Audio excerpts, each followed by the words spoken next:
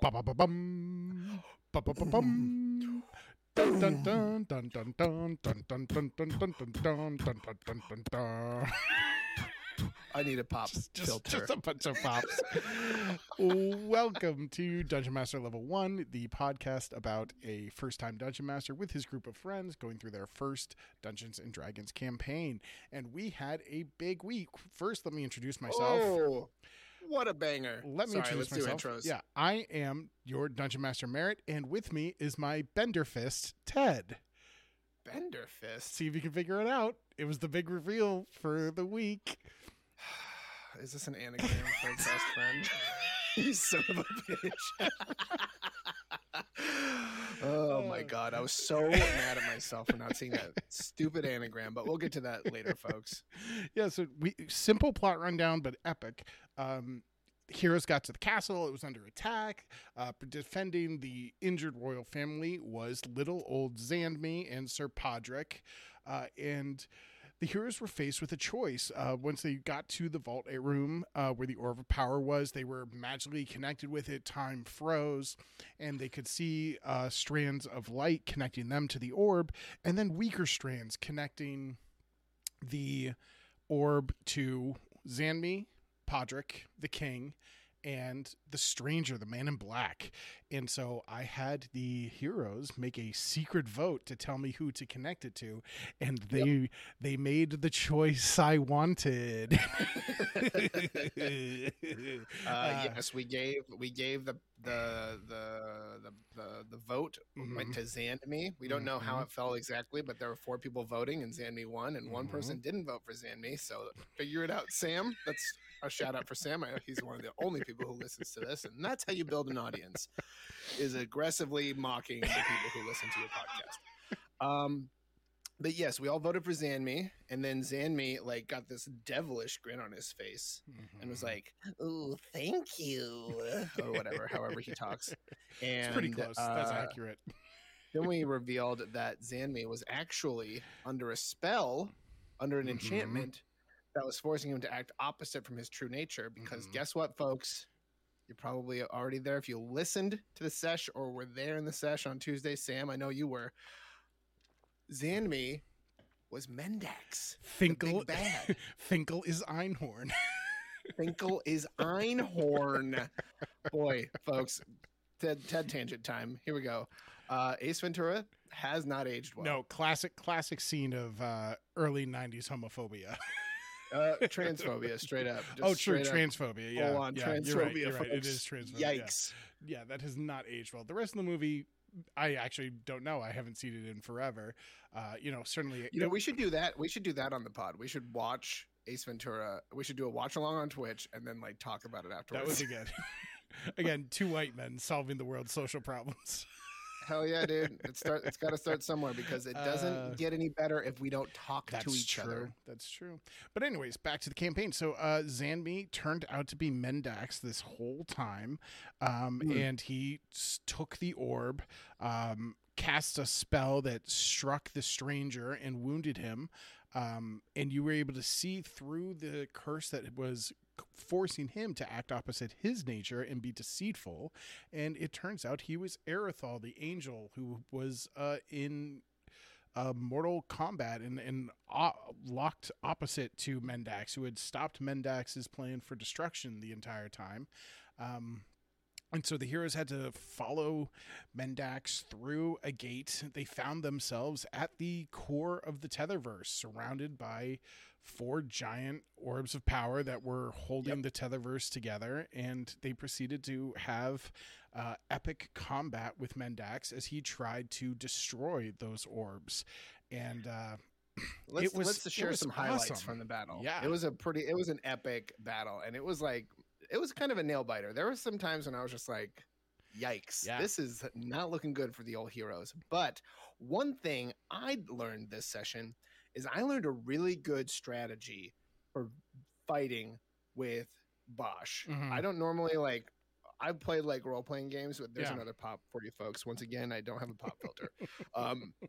I've played my fair share of role-playing games, but I've never played a character that's I've never played Rogue in D&D. I Mhm. don't know why it doesn't really align with like how I like to play. I've always just kind of been either like a tank, just swinging a bunch. But so this is also kind of a shift for me. But all that is to say, I think I finally determined a good strategy because with the monk, what you can do is you can go up, attack, do a bunch of quick attacks, and then if you use flurry of blows, which I use pretty much every single turn, Yep. you can disengage and then dip out of range of the person attacking you. So you're like quick. And I just learned something else, folks. This might be a little bit of a spoiler for the end of the episode, but I gained a level. And guess what happens at monk level 5, baby? You get a second attack. You get a when you use second attack on your turn. Yeah, with your main weapon attack. I was pouring through the character sheets, seeing what people did, getting ready for next week, and I saw that come up for you. What a cherry feat that is. Just straight up baby. 2 regular attacks, and then you still can have stunning strike after, you can have flurry of blows after. I can do flurry of blows after each one. Is that right? I think only after your second, like you can only do flurry of blows once a turn. Oh, gotcha. I believe. Okay. Well, but you know what? That's a good thing to look into for next week. Folks, if you're waiting for those point of order shirts, just wait. Those are still coming. We're going to get a group order form going soon. Don't you worry. Put in your pre-order now at the Irish Roger on Twitter. Yep. So we know Venmo how many at the Irish Roger on Venmo, $500, and we'll see what we can do for getting you a t-shirt. $500 shirt. When I was okay, another tangent. When I was younger, I discovered like some of those shirt sites where you could create a design or whatever, and then like set your like dollar amount. I created a shirt that was white. It was a plain white shirt, and all it said in very simple like Comic Sans font. It just said, "I paid $100 for this shirt." And it was $100, and I set the like amount that I would get to like the maximum that they could take, which was like 10%. And I was just like, if somebody buys this shirt, I'm just gonna make $90. And I thought, oh, this is such a funny idea. Nobody bought. Of course the shirt, not. Obviously. Of course not. Of course not. But it's like one of those dumb things where it's just like, if you have, I've seen like YouTubers these days do obvious scams like that. Yeah. They're just not as like overt about it. Anyway, and people go for it. Yeah, but absolutely. So yeah, so it'll be interesting to see. Bosch is, I feel like level 5, the monk really comes alive, because I would say there have been some times it's felt like Bosch might have been a little underpowered, but now 100%. But now 100%. That you get 2 melee attacks, you have stunning strike, you have flurry of blows, you can disengage as a bonus action and run away. You get bonus movement after flurry of blows. Like, Bosch is going to be somebody to be reckoned with, I think. Yeah, Bosch is going to get really, really powerful. Sorry, I'm just opening up my sheet. I don't know if you can hear that, but I have this. I'm in D&D Beyond. I got to get out of here. Sorry, hold on. I have like I have like the music from the next session just like blasting in my ears. So you opened up the tabletop. Yeah, I accidentally opened up above VTT. That's okay. I don't think there's any spoilers on there right now. I think that's okay for you to see. Merritt, there's just a lot of pictures of nude men. What's going on here, pal? Hey, pal, look, is there something you want to tell me? Use above VTT to store my secret port collection.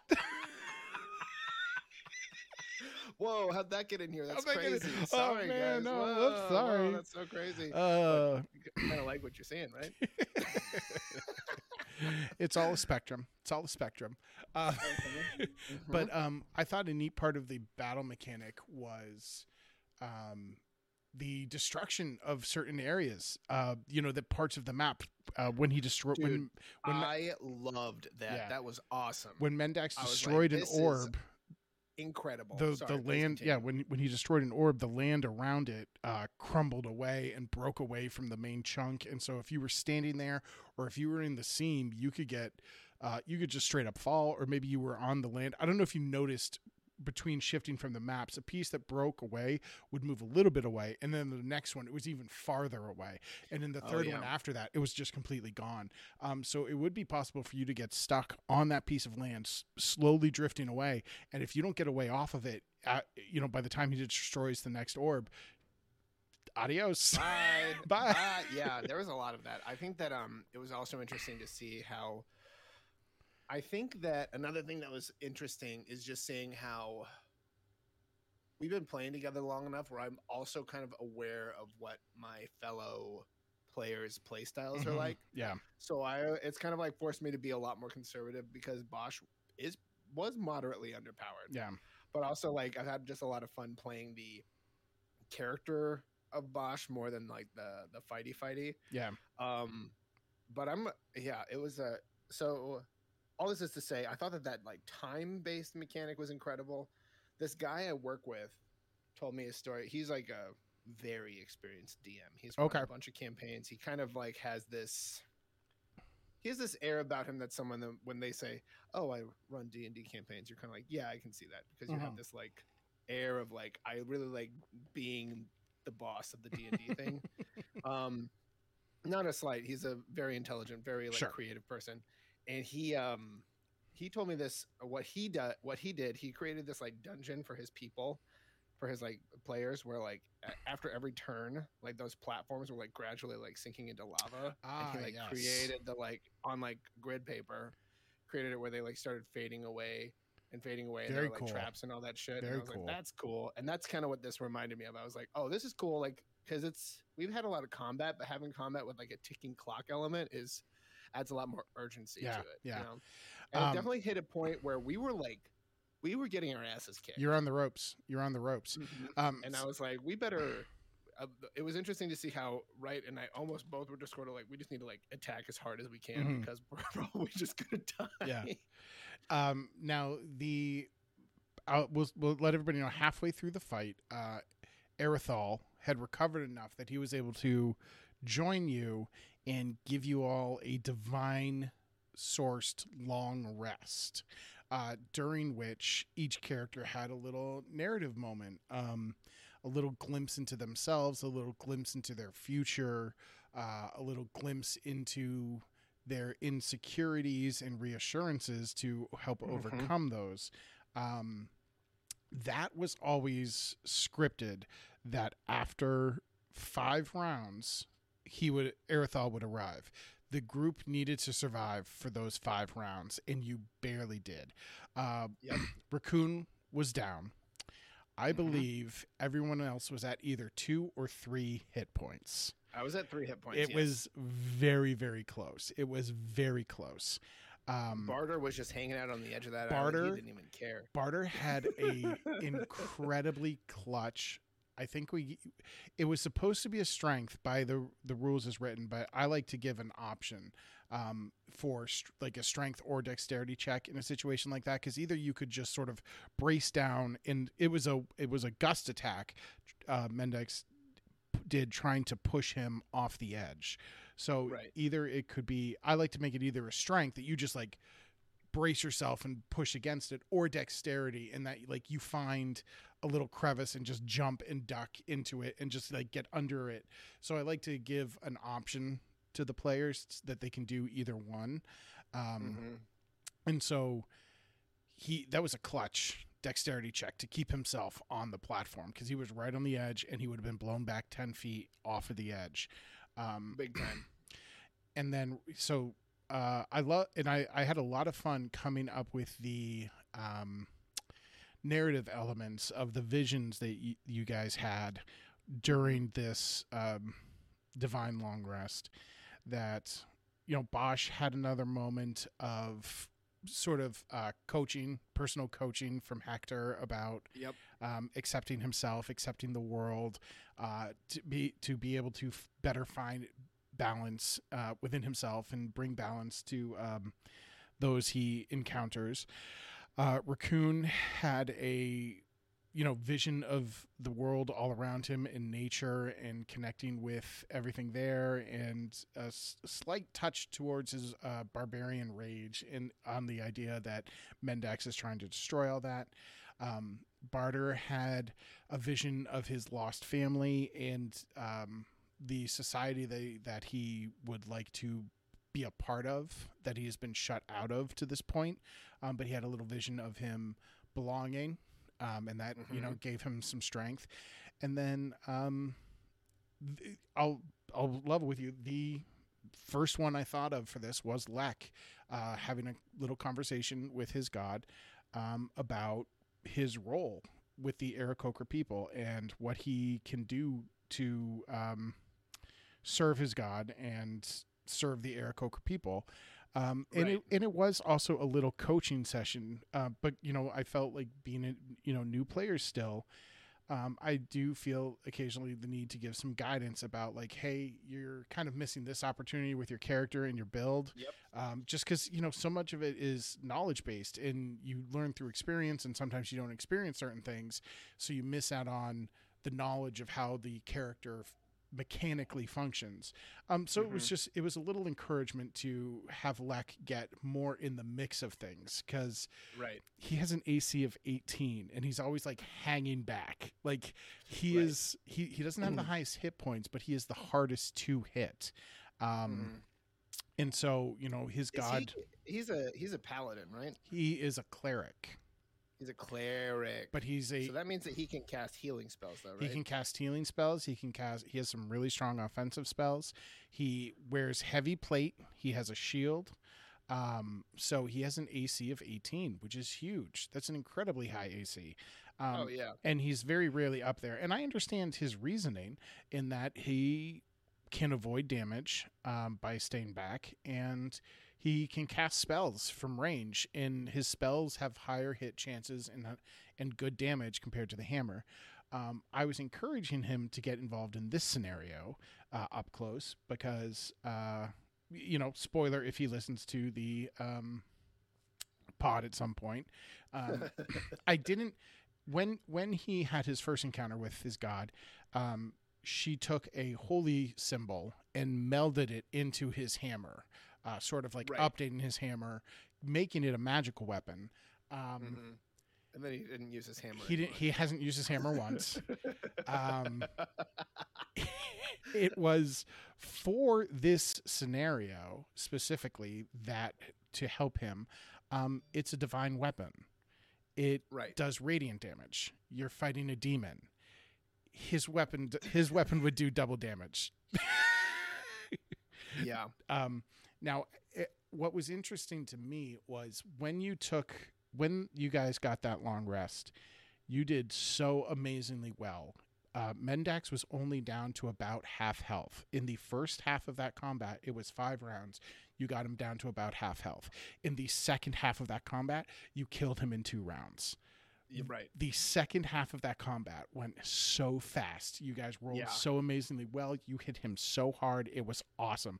It truly felt like an earned story. It felt like an earned story moment.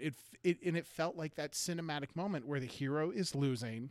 He has a memory or something that gives him new cause, and then he just flat out trounces the bad guy. That's what it felt like, and it was awesome. It's that moment in Rocky when he like stands up and the like other boxers like, yeah, this is done, and then the Rocker's like standing there like bloodied, and he's just like, hey, I didn't hear no bell. Yeah. Or maybe that was South Park. When Randy's like fighting the other dads at the Little League thing, and then he goes up again. That's like one of the best episodes. Yeah, of that show. is one of the best episodes. When you like every single time he gets into a fight, he just takes his shirt off. And then there's this like big bad like drunk at Little League fights. Little League, which is a real thing, which is why it's even better. Just like these fucking alpha male dudes who take these Little League games way too seriously. But anyway. So that was, it felt really awesome. The other reason for that divine long rest, aside from the narrative moments, was I wanted to have a sense of urgency of you guys getting to that fight, having to fight to get to that fight. But that you'd gone through several combat encounters without any kind of a rest. So we kind of fudged the rules a little. You were very gracious with that short rest. I was like, I have a feeling we're going to go into another battle, and this is going to not look good. Yeah, right. Because you guys were pretty much like tapped out for abilities after the Minotaur fight. And so a short rest is supposed to be an hour. I think that's too long. I think these types of heroes, you just need a moment to catch your breath. You need 10, 15 minutes to just like catch your breath, recoup. And I think that counts well enough as a short rest in certain narrative situations. So you guys got the short rest before the first half, and then the long rest for the second half, because this was Sam has made fun of me in the text for saying it was a deadly encounter again. Mendax was based on a Baylor, which is a huge demon from the Monsters Handbook. Challenge rating 19. It's an end game for a high level campaign. I only reduced his hit points by about 50. I think I reduced his attacks slightly. Like his attacks were like a 2d6 plus 5. I turned him down to like a 2d6 plus 3, something like that. Like just a little bit of a nerf, not even a substantial one. And you guys still had good rolls and played smart and did great. It was a lot. And so it was so much fun. It was a great sesh. It was like, I feel like our whole sort of campaign has been building to this moment. So it was a lot of fun to like see it through to the end. Yeah. Here's a question. How long have we been running this campaign? How many months? I believe since November, September or November. It's been a while now. Yeah. Wow. Really? Yeah. And I'd say we have, the last week, this is actually our 21st episode of Dungeon Master Level 1. So 21. And I believe we've only had 2 episodes of this where we did not have a game session before. So that means we're at about 19 game sessions. So it's been a lot of fun. It's been great. Yeah. Cool. Yeah, that was that's really interesting. It's going to be interesting just to see how the game progresses. Sorry, I put my hand in front of my mouth when I was talking.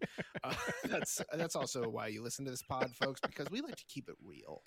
We don't edit. We don't do any of that other fancy stuff. We don't promote. We don't even tell our friends that we're doing this. But great sesh. I feel like we've talked about everything. I think the wheels are kind of turning. I feel like Bosch is going to have a come to Jesus moment. That's kind of what I'm thinking. I think it's been earned. I also think that this fight with Mendax, he's kind of like realized that he should stop being so hateful. He's still going to be straight up neutral, but Yeah. Anyway, I do have one other mechanical note based on this. Again, the divine rest, during which all the characters got to add 1 point to one of their stats. So I'll tell you what that was. That was basically because you guys got like really cool weapons and gear earlier in the campaign. I felt like I couldn't really give you something major without just straight up completely breaking the game. You guys are already killing except for with Barter. That's like the weapon that's like built for his class. Yeah. Barter, well, except again, his class, he gets a +8 on his attacks and his attack rolls. That comes from his class. That's not even from the weapon. The weapon is a +1. So even without the weapon, he'd be getting a +7. Just straight up from his build, which is absolutely insane. But the addition, the point going to your stats was sort of a preemptive reward.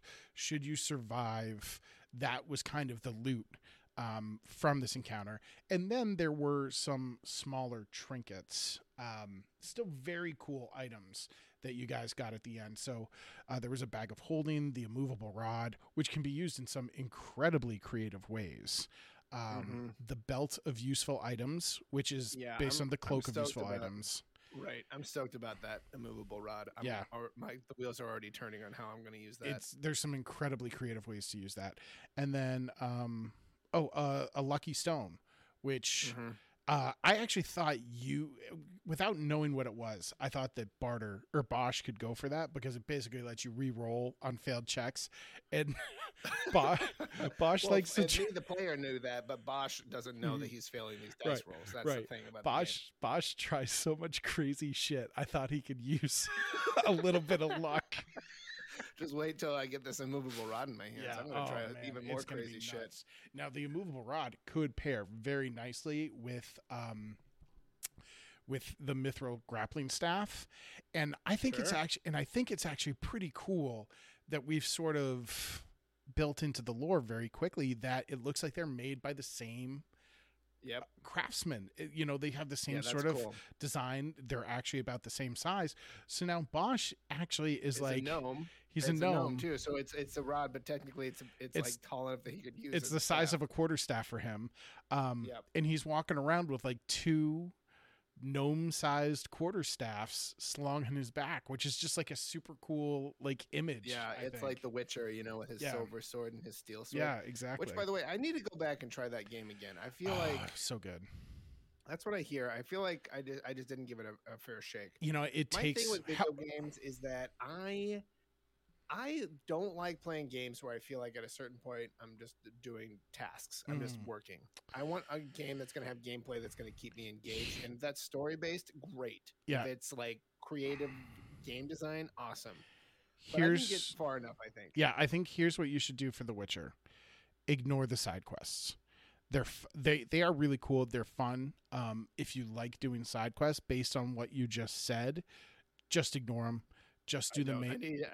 I'm torn. I'm like, oh, I should like try to complete this, but then I hit a point where I'm like, once I finish the main story, I'm just like, I'm done. That was fun. I think just push through the main story because it is fantastic. So good. Okay. So good. Just ignore the side quests and go for the main story. Here's a random question. Yeah. Have you ever like dabbled in Warhammer 40K? You know what? I haven't. I've been like I've come. It's kind of like the next step up from like D&D. It is. I feel like Warhammer 40K might actually start to see like a big uptick given how many people have started doing D&D just in the last like 10 years. It's like even crazier than D&D. Oh, dude, it's I have no idea where to even begin, and part of me is like, ooh, I kind of want to do this. The reason I got interested is because, and I'll send you this link separately. There's this fan-made series of shorts. I've seen those. They look amazing. Dude, like they are awesome. The fan-made shorts. I don't think I've seen all of them, and it may not be the same ones you're talking about, but some of the Warhammer 40K fan-made shorts, they're like professional grade. They're insane. I've seen the one where like one of them gets melted by electricity or something like that. No, that's not the that's one not it. Okay. About. Well, send me send me what you're looking at. Like no, wrong. Sorry, I want to send that link right now before I forget. Because some of them are incredible. Basically, it's like 5 episodes, maybe 10 minutes total. Okay. And there's no dialogue. It's all like, which makes it like even more impressive because you don't hear any of these people talk. So it kind of like causes you to like your imagination to kind of like flow, which I think is really fascinating. How when you put specific limitations on a piece of art or a piece of like fiction, it's interesting how much more the other things can kind of like step up to flourish when you kind of rely on your like audience's imagination. And okay, sorry, I went to his YouTube channel, but I think he took all of the stuff down because this dude got hired by Games Workshop to start making new content because this stuff is so lit. But I'm sure there's a mirror. Hold on. Yeah. Anyway, I got like kind of acknowledged this, and then I kind of fell down. I'm not gonna lie, I kind of fell down a Warhammer 40K rabbit hole, which is funny if you look at the YouTube algorithm on our Apple TV. My partner's videos are like the take, like film analysis, like let's talk about the film Marie Antoinette. And mine is all like, which would be the worst faction to live in Warhammer 40K? Spoiler alert. All of them. It is an awful, dark, awful terrible place to live. It's just all space fascism forever. Yeah. But it's I'll just send you this link right now. You should check it out because it's really cool. I find myself every single time I drink a little bit too much, I'm always like, I'm gonna watch Astartes. Anyway, the reason I ask is because I like was sort of like maybe I should like dabble in this, but then it's so massive, it's so expansive, it's been going on for decades. It's truly a universe that is massive, and a lot of the there are like even some books that take place in this universe, and it's pretty much just like you're not gonna understand everything. It's insane. It's insane. Need to like pick a faction and like read a book about that, it, and maybe you'll pick something up. That is exactly what has kept me out of it. That there are so many factions. The lore is so expansive and so deep. It's just like it's more than I can handle. Honestly, it's too much for me. What I will tell you, what I have done, Once again, I visited my local library. I got, I'm reading for the Shout first out time. local libraries. Shout out local Support libraries. your local libraries. I am reading the Durin Drizzt books for the first time. I've never read them. What are these? It's a R.A. Salvatore book that takes place in the world of the Forgotten Realms in the Dungeons and Dragons universe. And this character, Durin Drizzt, I may be saying it wrong. Drizzt Do'Urden? Yes. I've only read Sorry, the I'm first. looking it up right now. I've only read the first couple of pages. He's like, it's the character that popularized the Dark Elf. Okay. That this is the book series that sort of built the Dark Elf lore and popularized the character and that race. And so I'm reading for the first time. I've had such a blast doing this in Dungeons and Dragons that I wanted to experience something else. So I'm trying that out and enjoying it so far. Nice. Yeah. So other thing I wanted to talk about is we are already getting going on the next campaign starting next week. I'm so excited for it. I don't know like if I the next chapter with the same. The next chapter, characters, same. Yep. The next chapter of these characters is a new campaign. I don't know if I am more excited to start the new one or was more excited to finish this last one. Like both are such incredible experiences for me. I think it's going to be great. One thing I talked briefly with Wright about this. Oh, and actually, before we go on to what I talked about with Wright, I learned something very important this week. I need to do a better job beforehand going through the spellcasters, seeing what spells you have prepared, and familiarizing myself with the spells. Because Steve brilliantly used Fairy Fire to grant everyone advantage on their attacks on Mendax. Wait, that was advantage on those attacks? Yes. Wow. Oh, yeah, that's right. I remember that. Sorry, Jesus. I've learned a couple of things about that. I went back and read the spell a little more carefully. Anyone who was in the casting area would also be affected by Fairy Fire, I believe. And Mendax would have advantage on them. Wow. So that is something that is interesting. The other thing that was interesting is basically we kind of forgot about Fairy Fire through the first half of that combat. We then remembered for the second half when you kicked his ass. However, when Raccoon fell unconscious, his concentration was broken and Fairy Fire was no longer active. Right, exactly. So we kind of like messed it up twice, but then it balanced out from the two screw ups, So it was all good. And I think it balanced out and everybody won, everybody survived, which is awesome. So what I was going to say is with this new campaign, this is one thing we talked about earlier. We started with a homebrew, which is unusual. We're now moving on to a module. We're doing the Dragon of Icespire Peak, which came in the starter set I got. It should be very, very fun, very, very cool. And one thing I'm going to be stricter about the rules. It'll be a cool new experience for us. I'm going to try and enforce more of the rules as written, including the verbal, somatic, and material components of spells, which we have basically glossed over. We have, I haven't had the spellcasters set, what do you say? What do your hands do? Right. How do you use the material? If it has a material component, really specific. It gets very specific, and I'm not going to strictly enforce it. I think what I'm going to do is for anything that costs under 10 gold pieces, they'll have a pouch that has it. They just I just need them to say I pull a seed from my pouch, I whisper, entangle or whatever, and crush the seed and blow or so. I want a little more description to the spell casting. And it's only going to be for components that are more expensive. Revivify requires a diamond worth 100 gold pieces. If you don't have that diamond, you're not going to be able to cast Revivify. I don't think anyone has Revivify right now. Clerics get it at some point, but I don't think Lek has it. But so I'm going to be a little stricter about that. I know that Lek has been casting spells while holding a shield and a weapon. That's not gonna work anymore. He also hasn't been casting any healing spells. He hasn't been. Right, if you're He listening to hasn't this, been healing. I know you have them, all. and I use all of my healing potions, and you haven't used any of your healing spells. We are going.